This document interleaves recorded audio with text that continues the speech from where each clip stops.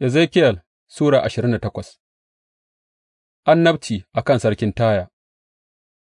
Maganar Ubangiji ta zo mini cewa, Ɗan mutum, ka faɗa wa mai mulkin Taya cewa, Ga abin da Ubangiji Mai Iko Duka yana cewa, cikin alfarmar zuciyarka, ka ce, Ni Allah ne, ina zama a kan kursiyin Allah a tsakiyar tekuna, amma kai mutum ne ba Allah ba, ko da yake ka ɗauka kana da hikimar kamar Allah.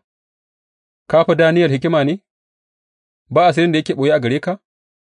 Ta wurin hikimarka da ganewarka ka sami dukiya wa kanka, ka kuma tara zinariya da azurfa cikin wuraren ajiyarka, ta wurin dabararka mai girma cikin kasuwanci ka ƙara dukiyarka, kuma saboda dukiyarka zuciyarka ta cika da alfarma.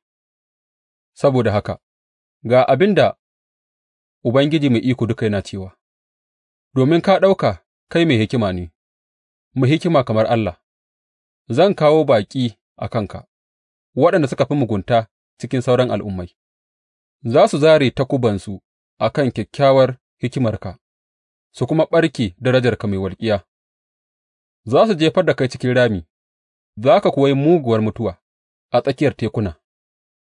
Za ka iya ce yanzu, Ni Allah ne, a gaban waɗanda suka kashe ka? Za ka zama mutum kurum ba Allah ba, a hannuwan waɗanda suka kashe ka, za ka yi mutuwar marar kaciya a hannuwan baƙi. Na faɗa, in ji Ubangiji Mai Iko Duka.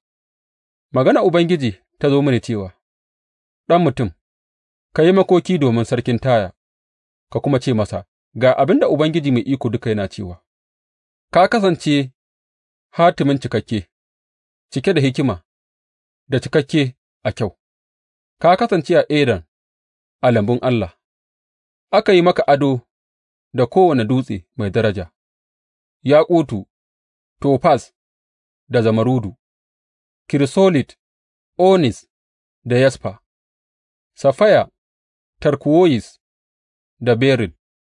Tsare-tsare da shirye shiryenka an yi su da zinariya ne, a ranar da aka halicce ka an shirya su, an shafe ka kamar kerub mai tsaro, gama haka na naɗa ka, kana a tsattsarkan dutsen Allah, ka yi tafiya a tsakiyar duwatsun wuta, ka kasance marar laifi cikin dukan hanyoyinka, daga ranar da aka halicce ka, sai da aka sami mugunta a cikinka, ta wurin yawan kasuwancinka ka cika da rikici, ka kuma yi zunubi, saboda haka na kore ka da kunya daga dutsen Allah, na kore ka, ya kerub mai tsaro, daga cikin duwatsun wuta.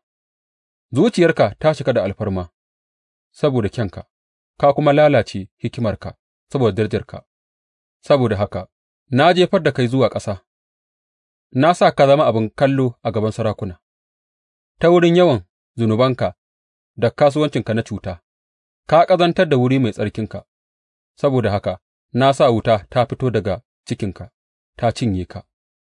Na maishe ka toka a bisa ƙasa, a kan idon dukan waɗanda suke kallonka; dukan al'umman da suke son ka sun giggice saboda masifar da ta auko maka. Ka zo ga mummunar ƙarshe, ba za ka ƙara kasancewa ba har abada. Annabci a kan Sidon. Maganar Ubangiji ta zo mini cewa, Ɗan mutum, ka fuskanci Sidon, ka yi annabci a kanta, ka ce, Ga abin da Ubangiji Mai Iko Duka yana cewa, Ina gāba da ke, ya Sidon, zan sami ɗaukaka a cikinki, za su san cewa ni ne Ubangiji, sa'ad da na zartar da hukunci a kanta, na kuma nuna kaina mai tsarki a cikinta. Zan aika da annoba a kanta, in kuma sa jini ya zuba a titunanta, kisassu za su fāɗi a cikinta, da takobi yana gāba da ita a kowane gefe. Sa'an nan za su san cewa ni ne Ubangiji. Mutanen Isra'ila ba za su ƙara kasance da mugayen maƙwabta waɗanda za su zama sarƙaƙƙiya masu zafi da ƙaya mai tsini ba. Sa'an nan za su san cewa ni ne Ubangiji Mai Iko Duka. Ga abin da Ubangiji Mai Iko Duka yana cewa sa'ad da na tattara mutanen Isra'ila daga al'ummai inda suke a warwatse, zan nuna kaina mai tsarki a cikinsu a idon al'ummai, sa'an nan za su zauna a ƙasarsu, wadda na ba wa bawana Yaƙub.